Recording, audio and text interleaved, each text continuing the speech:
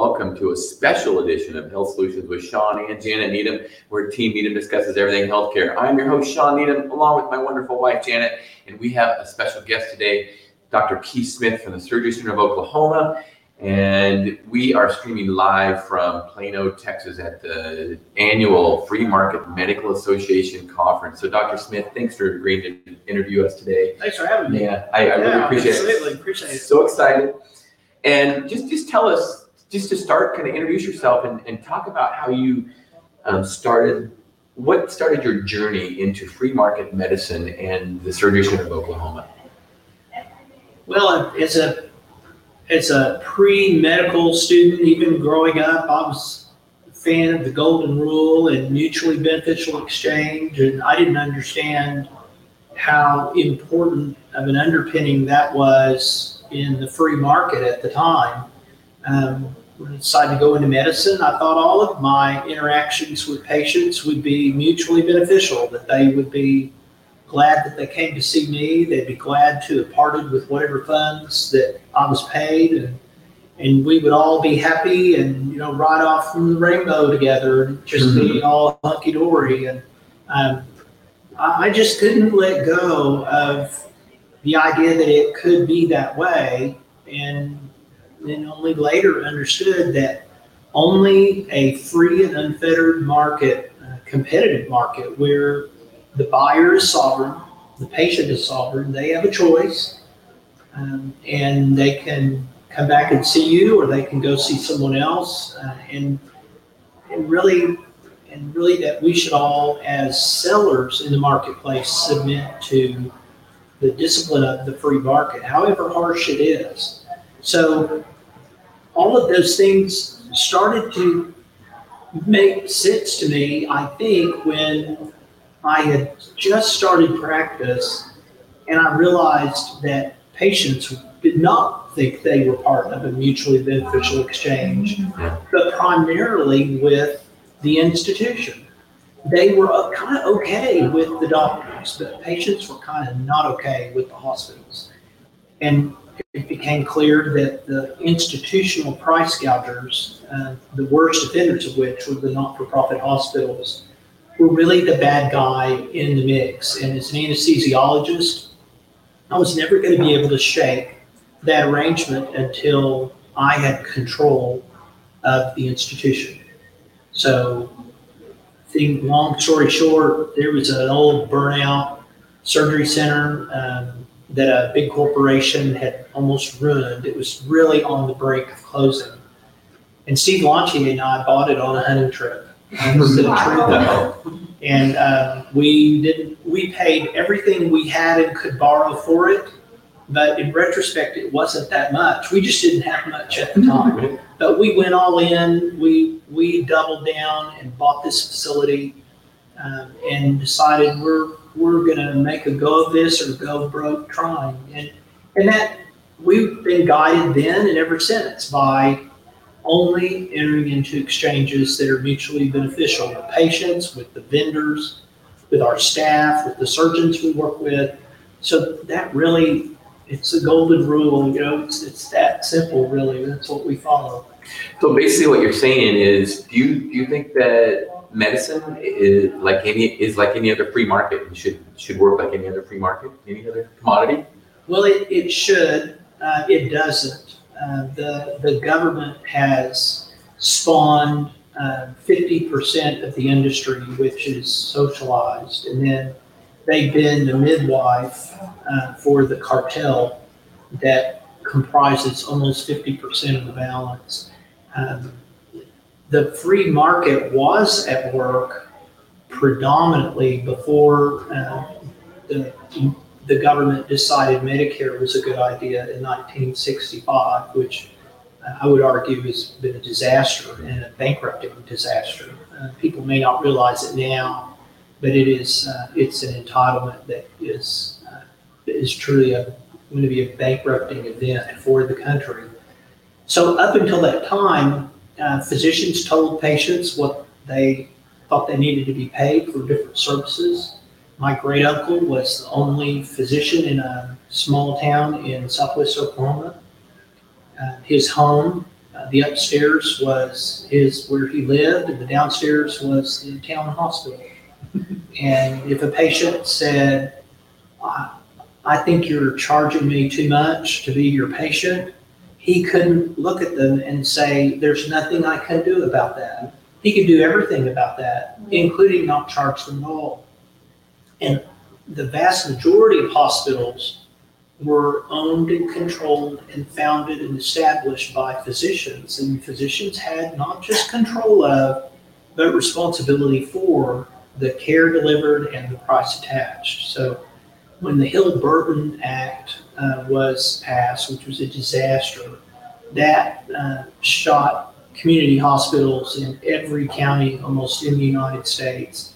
And that was very disruptive. It was hard then for the real hospitals, the one for which a market had been established to compete.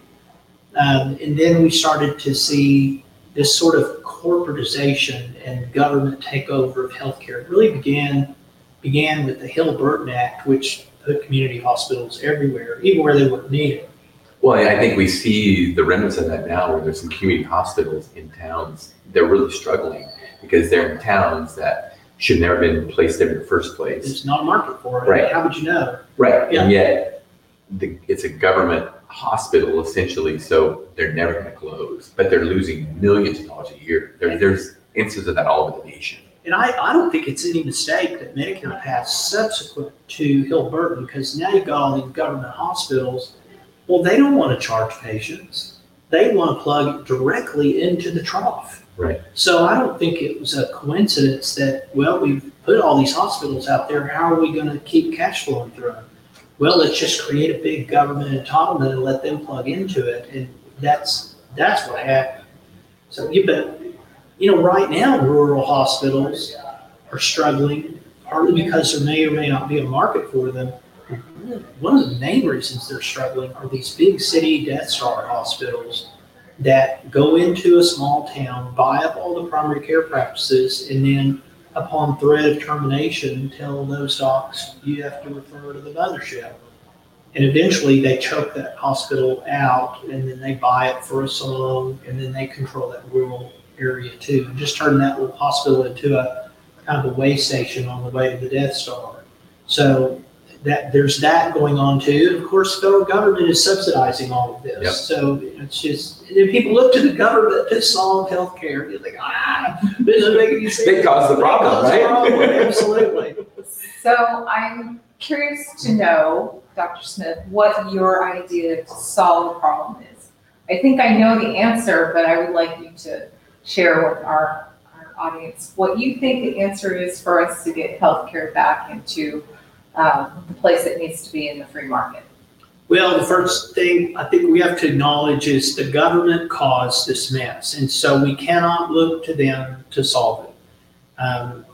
I would argue the system is working exactly as it was designed to work after all of these favors have been auctioned off in Washington, D.C., and people are making off like bandits. I've said recently that we shouldn't look to Uncle Sam to solve this caper when Uncle Sam's driving the getaway car. Right. So they're part and parcel of the problem. So that's part of the answer. Part of the answer is to remove government from the equation, because the state in all of its forms is the antithesis of free exchange. The government is that entity whose ideas are so wonderful they have to be mandatory. Right. That's not mutually beneficial exchange. So if you pull the government out, and then you can begin to have free exchange between buyers and sellers. But they fix prices and they do all these things. So the best public policy at this point is the repeal, I believe, of prior public policy. In that way, we can be more free. I'm astonished that the free market movement has grown like it has in spite of the headwinds that the state has presented. Right. It is truly astonishing, and it's a tribute to the comment by the great economist Murray Rothbard, who reminded us all that the market is not just beautiful, it's powerful. I had a slide this morning I showed it's a little boy with a Hercules outfit on. You know, the market it's a small part of what's going on. It is so powerful. It's bringing the worst price gougers to their knees. So the answer is to get government out as much as we can. The answer is for people to, in the business like me, to say, here is what I do, and here is what I believe I should be paid for it, and then let the market judge me.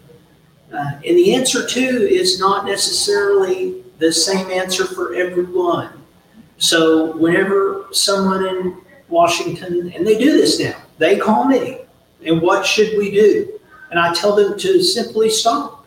Whatever it is you're thinking about doing, just don't do that unless it is repealing something you've done in the past. And then, like William Wallace says in Braveheart, and then leave town and beg for forgiveness at every little house on the way. So, you know, what should we do? You should just stop. You should not do anything. I'm not interested in anyone's plan for my family's healthcare. We'll make our own plan, or the market will throw a plan out and people will buy it or not. There are some heroes at this meeting that have different versions of different plans, and we are all different. We all have different interests, preferences, and priorities. And so one plan may be a good fit for one family, and another plan may be a good fit for another family. No plan may be a good fit for a family. So I don't believe in a one-size-fits-all solution. The only thing I think that you can state in a blanket way is that to the extent that the vicious, dangerous state can be removed from this industry, an industry that I would argue that is far too important to involve the most corrupt machine ever invented by man. To the extent that government can be removed, then you will begin to see what we all want. That is more accessibility, higher quality, lower prices. And I think Jay Kempton and I have shown that in Oklahoma and everywhere else in the country that's adopting this approach. I agree with that. Was that harsh enough? I love it, yeah. I also feel that the market will make changes if they know they can. I mean, I think we had some great Or they examples. go out of business. Right, or they go out of business, right? Yeah. Exactly. And my thought is, no matter the industry, as you know, you can look back in history when governments have tried to stop the free market, they never can. So eventually, a free market is going to come out, and it already is in healthcare, thanks to people like you, pioneers like you, and it is going to prevail. The government madness might always be there in some form or another, but people need options, and they will find them. They'll find them in a black market. Exactly. And exactly. to some extent, some of that is already going on. I would argue people flying to Costa Rica and the Cayman Islands and Mumbai, India to have their hip replaced, you could argue that's the black market. The government created it. The Canadians have made the sale of private medical care illegal, so they crossed the border. And there's a guy, I call him the Harriet Tubman of Canadian healthcare, because he helps Canadians cross the border and secure the care unavailable to them there. And you could define a black market however you want to. That fits. It does. So They're doing something illegal in their country. it is. Yeah. Yeah, and I like to say the market is always at work. It's like gravity. You're either in sync with it and you're reaping its benefits, or you're not in sync with it, and then you get to experience its consequences, which typically are shortages, surpluses, wild cost overruns, and horrible quality. So I agree with you. The market, it's not that it will always win. It's always operational. And God help you if you're not in sync with it, because then you're going to see all the stuff that the American people hate about medicine in this country is a result of departure from market principles. That's right. Absolutely right. I mean, free markets will drive price, quality, and service, and consumers will demand it. That's how markets work, and vendors react to it. That's just how markets work. That's right. So tell us a little bit about the history of the Free Market Medical Association. I mean, I think this is a great event. We're so happy to be here, and it's so great to be around pioneers like yourself and people with like minds. I know the first time I interviewed you like 3 years ago, after I interviewed you for just a few minutes, I realized I'm not so crazy. So thank you. Yeah, absolutely. So how did the Free Market Medical Association come about? Well, it was Jay Kempton's idea.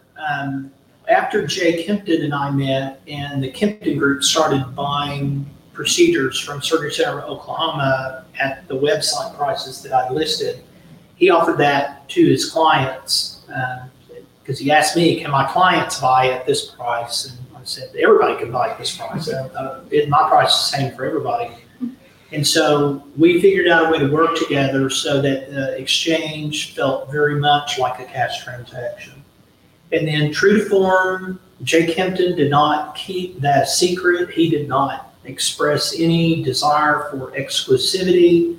And he told all of his competitors about me, and told them how he pulled off this little caper of working with me on a very cash-like basis. I taught my competitors how to create bundles. And this is mind-blowing for a lot of people, but I think it really puts the focus on the mission-oriented style Jay has and that I have. Neither one of us is trying to get rich. When we realized how powerful and wonderful this could be, it just made sense for everyone in the country to know about it and to know that it worked and to know what the results were. And we've been vindicated. So as Jay reached out to his competitors, I reached out to my competitors, and this whole idea began to spread. Jay said, I think we ought to start an association so people can network, and that will help us grow this movement. And what are there, like 19 state chapters now? We never, ever in the beginning days would have thought that it would be this big. I mean, are you kidding me? Steve Forbes is keynoting, has waived his honorarium this year. 2 years ago, Ron Paul keynoted. It's just, we have Tony Dale and David Goldhill speaking this year, either one of which is a just serious keynote speaker at any event. Right. And this conference is loaded with people like that. Yeah. So Jay and I are, we look at each other every year and just say, okay, we're going to have another meeting, and if it's a flop, we'll figure out, where we're in the red and each write a check and make up the difference. And we have yet to do that. So, who forms an association that is, it's in the black after its first year, and every year has been like that. We've met a lot of wonderful people. I think I am now in a really interesting place with the association in that I'm the recipient of knowledge from the members instead of just being in that beginning sort of teaching mode. You guys, initially everybody thinks you're crazy, and then then they start to realize, whoa, there's something to this. And so there was a kind of a convince mode and teaching mode.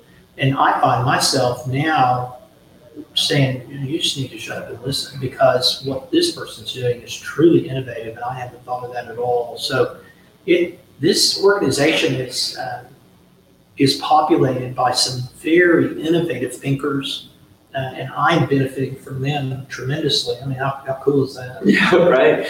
Well, one thing I know is that, in our professional lives, I think about the people we see, and we see other surgery centers, and they will mention your name. It's like, oh yeah, we post our prices online, just like Surgery Center of Oklahoma.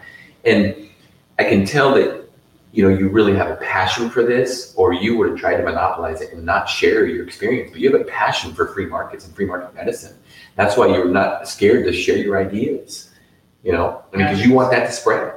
Well, and it's funny too, think how far we've come, think about that Gandhi saying where he says, first they ignore you, then they laugh at you, then they fight you, then you win. Where are you at? Well, I mean, that's been our experience. When I posted prices in 2009, there's no shortage of tinfoil hats that were put on my head. I mean, I was insane. I mean, they ignored us for a while, and then they laughed at us. Now people who don't post prices are being fined by Uncle Sam. Think of how the narrative has changed in a short period of time. I don't know what the normal time course of innovations is, but if posting prices online for medical procedures is considered an innovation, the idea that you will be fined if you don't do it in 10 or 12 years, I think that's pretty remarkable. That's pretty fast. I don't think innovations typically happen that fast. But yeah, it has been a very wild ride, and it's been very vindicating for me to see people copying what we've done. My favorite's probably UCLA, because they didn't ask. There are people all over the country that have copied our website, but they ask.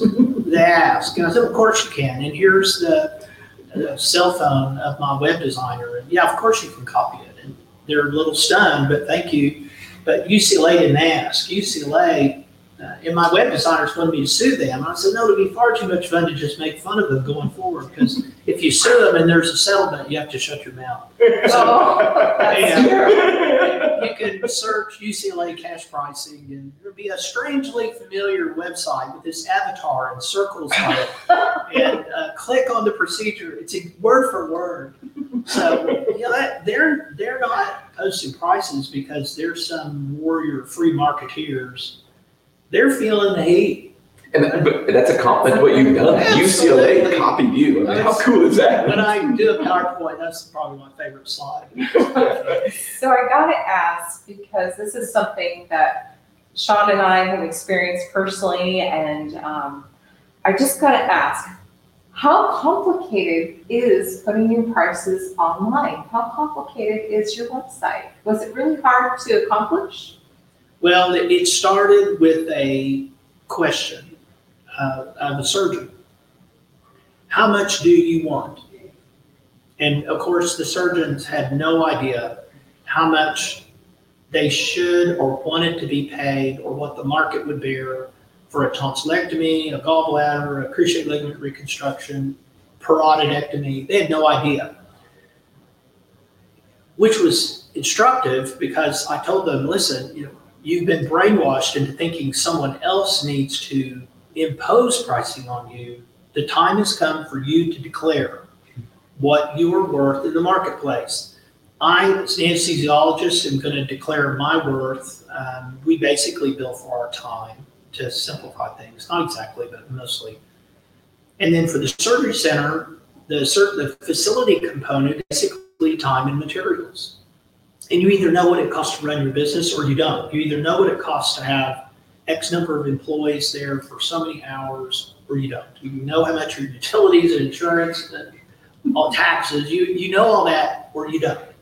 So the facilities, time and materials, once I had the answer from the surgeon how much they wanted, I knew how long the procedure was going to take, so I could throw in my anesthesia fee, and then you add those up. So it's not algebra. It's like simple addition. So you add those up, and then you come up with a price. And I'll back up just a minute. The prices the surgeons gave me were all shockingly low. And I refused to accept their answer almost without exception. And I multiplied their answer by 2 or 3 many, many times, because they really undervalued themselves, I believed. So when you look at our website and you look at a knee arthroscopy at $3,740, you have to realize the portion of that the surgeon is multiples of what he makes with anybody else that pays him or her. So they love this. Surgery Center's not trying to hit a grand slam. We just want a base hit. Anesthesia basically bills for our time, and that's how we did it. So there was a lot of time because the surgeons had to go home with this sort of homework assignment. First, I wanted to know, what is it that you like to do? Don't give me prices for surgeries that you hate to perform. Let's just not do that. I mean, give me, what is it that you want to do and how much do you want for it? And when there was variability, I typically took the highest number so that I knew anyone to whom I sent a referral would be happy with it. So anyhow, put it all together, and I have this list of prices, and I had to decide, well, am I gonna wait until there's 50? Am I gonna wait until there's 100 before we launch this? Am I gonna wait until there's 300? And I think we launched it with about 80.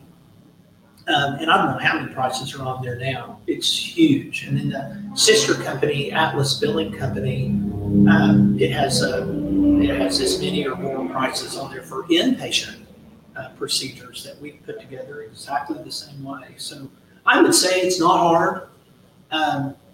There are hospitals that say they can't do it. In a way, they're correct, but they're correct because they see problems with implementation, not the curation of a bundle price for a procedure. They foresee difficulties then in implementing that bundle and paying the various participants. That's what Atlas Billing does. That's what Atlas Billing does for Surgery Center of Oklahoma, collects the single fee so patients can just write one check. A Canadian can just write one check and then they're done. They don't have to pay us all. It's different types of payment.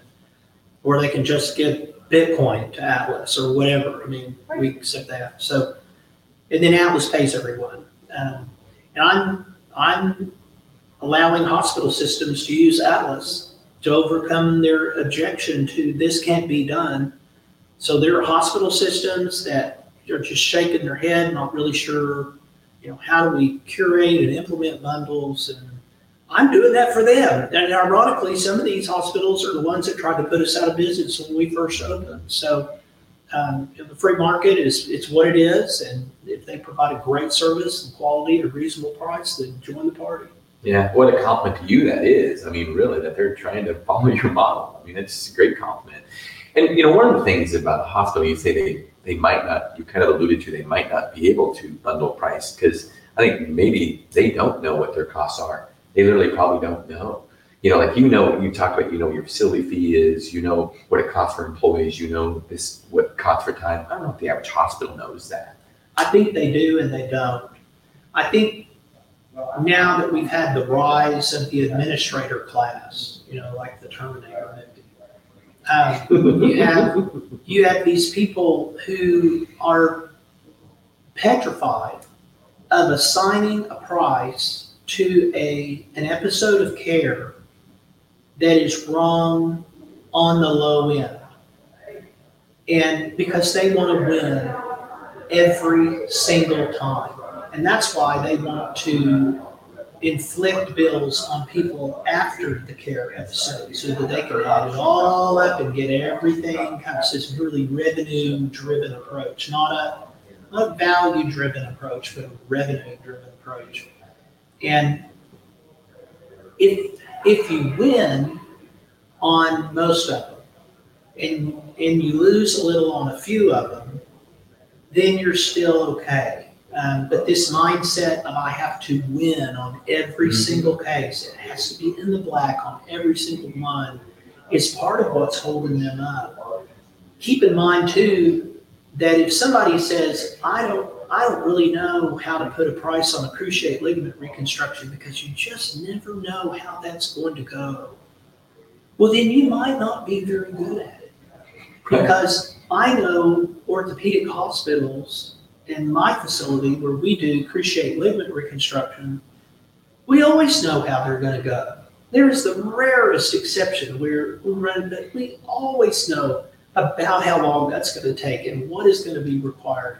We always know that. And that's because we're really good at that. There are some procedures we don't do because there's too much uncertainty there for us that Atlas farms out to someone else who doesn't have that uncertainty. So it's the best quality control measure you can have is to say, here's what I do and here's the price I'm going to stick on it and stick to it. Well, and that's one of the things, hospitals will, they have quality control officers and executives that talk about quality. And they'll always say that, somebody that's given a less expensive price isn't going to give as good a quality.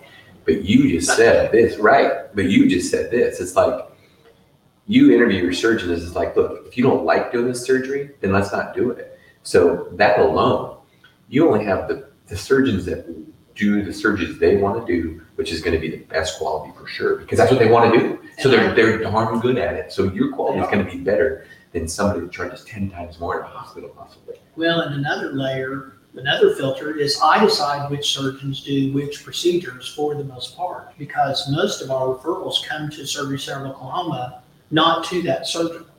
So if it comes to me and somebody says, I have a child that is not hearing at all, then I know who is really, really good at cochlear implants. So I connect them with that surgeon. So they're automatically going to the top of the class quality-wise. And this whole idea that you get what you pay for, in a functioning market, that's true sometimes, but this is not a functioning market. So people need to remember high prices mean there's not much competition going on. And if there's not much competition going on, then you can be awful and still be busy. If prices are lower, that means somebody like me or another FMMA member is in there mixing it up. And now when you have a competitive market, in every industry, it is true. Quality soars and prices fall. So lower prices in this market, and my friend Jeff Rice at Healthcare Blue Book has backed me up on this, lower prices, almost without exception, indicate higher quality. And it's counterintuitive, but if you think through and if you do a whole bunch of them, you have economies of scale too. So. What you do at the Surgery Center of Oklahoma, what is the most dramatic story you have of how you saved a patient money at your surgery center and they got better care and better quality? I think the most dramatic is the young lady from California who had an implanted defibrillator, the battery for which had timed out. And so when they do that, there's their indicators. This one had a beep. So, and she really needed this defibrillator. It was put in because she needed it. So she worked at a hospital as an ultrasound tech. And because she was an employee, they gave her a really good deal and told her it would be $187,000 to replace her battery. So one of her family members had heard about us and said, I think you ought to call these folks. Well, I did not have replace implantable defibrillator battery listed as a price on my website, but they reached out anyway and said, shot in the dark here, and I said, well, let me call you back. I'll make a couple of calls. So I called a friend of mine who's a cardiac surgeon. I said, listen, we can do this, right? He goes, of course we can. That's a chip shot. That's a 20-minute procedure. And I said, well, who would be the rep we're going to buy this implant from, this new battery? He goes, well, here's his number. And he said, you know what, though, let me call him and tell him what the deal is. We've got a cash buyer. And he said, we'll get a price on that. So I talked to the rep, and the rep says, well, I can give you that battery for $11,000. And I said, okay. The surgeon told me how long it was going to take him. I asked him what his fee was, and he told me, and now you know the routine. And I knew anesthesia-wise what the time was. The time and materials is, other than the implant, is almost negligible for the facility. So I added it all up and I told this lady, not knowing she was quoted 187,000. I quoted her 13,000. Wow. And she said, well, I don't have the money, but I'm going to get it. So she went to her family members. She had several siblings, and they all came up with the money and paid us $13,000, and we replaced her battery. When she got to the facility, she said she had decided if we weren't the solution, she was going to rob a bank because she was either going to get enough money in the robbery to pay for this, or she was going to be captured, in which case the California prison system would have to do her surgery free. So that's where she was. And so we did it for $13,000, including everything. The family came up with all the money, and it was wonderful. That's probably the most dramatic one. What a beautiful story. You've shared a lot of other ones over the years that are just, you could share all day about how you've, literally saved lives and saved people from financial ruin because of what you do. And it's just amazing. And I just thank you for doing that. You're a pioneer in free market medicine. And I first saw you on a John Stossel program 15 years ago, probably maybe more than that. I don't really remember. And I'm like, hey, at the time, Janet and I, we owned Moses Lake Professional Pharmacy. And at the time we had just stopped billing insurance. And, and there were things going in our heads like, gosh, are we doing the right thing? And I'm like, hey, there's a guy in Oklahoma doing it. Why can't we do it? So you've really been a role model for us. I appreciate it. Well, thank you. Yes. It's invigorating and inspiring for me too to see others who are inspired by what we've done, because we all have to kind of stick together as the empire is out there and they don't like what we're doing. Yeah, right. So as we wrap this up, Dr. Smith, what do you have a passion for? What drives you? I think in your interview it was obvious, but go ahead and tell us what drives you. Yeah, I think in the past, to be honest, I was driven by the wailing and screaming and howls from the price gougers as a result of what we had done. I really was fueled by their misery because they had tried so hard to put us out of business. I think now I'm in a better place, and I think now what fuels me is seeing the success that everyone else is having, who's first kind of put their toe in the water and then realize the water is fine, let's go. And you see it here, this meeting is packed. So I think that fuels me as much as anything. Awesome. So if somebody has any questions about what you do or when they get a hold of you just to chat, what's the best way to get a hold of you? Well, my email is all over the Surgery Center's website, and the website's surgerycenterok.com for anybody that wants to look at it. The sister company, atlasbillingcompany.com, is worth a look because there's inpatient pricing there. We're on Facebook and Twitter, and I'm on LinkedIn, and I try to not be too harsh on LinkedIn, but sometimes I can't help myself when somebody's just that wrong. So it's always kind of fun, Twitter, LinkedIn. Yeah, for sure. Well, Dr. Smith, thank you for your time so much. Thanks We a lot. appreciate you. We appreciate your time. Thank you all for having me. You're welcome. Thanks a lot. All right. Well, thank you for tuning in today. You've been listening to Health Solutions with Sean and Janet Needham. And as always, we appreciate our guest time. And Dr. Smith is just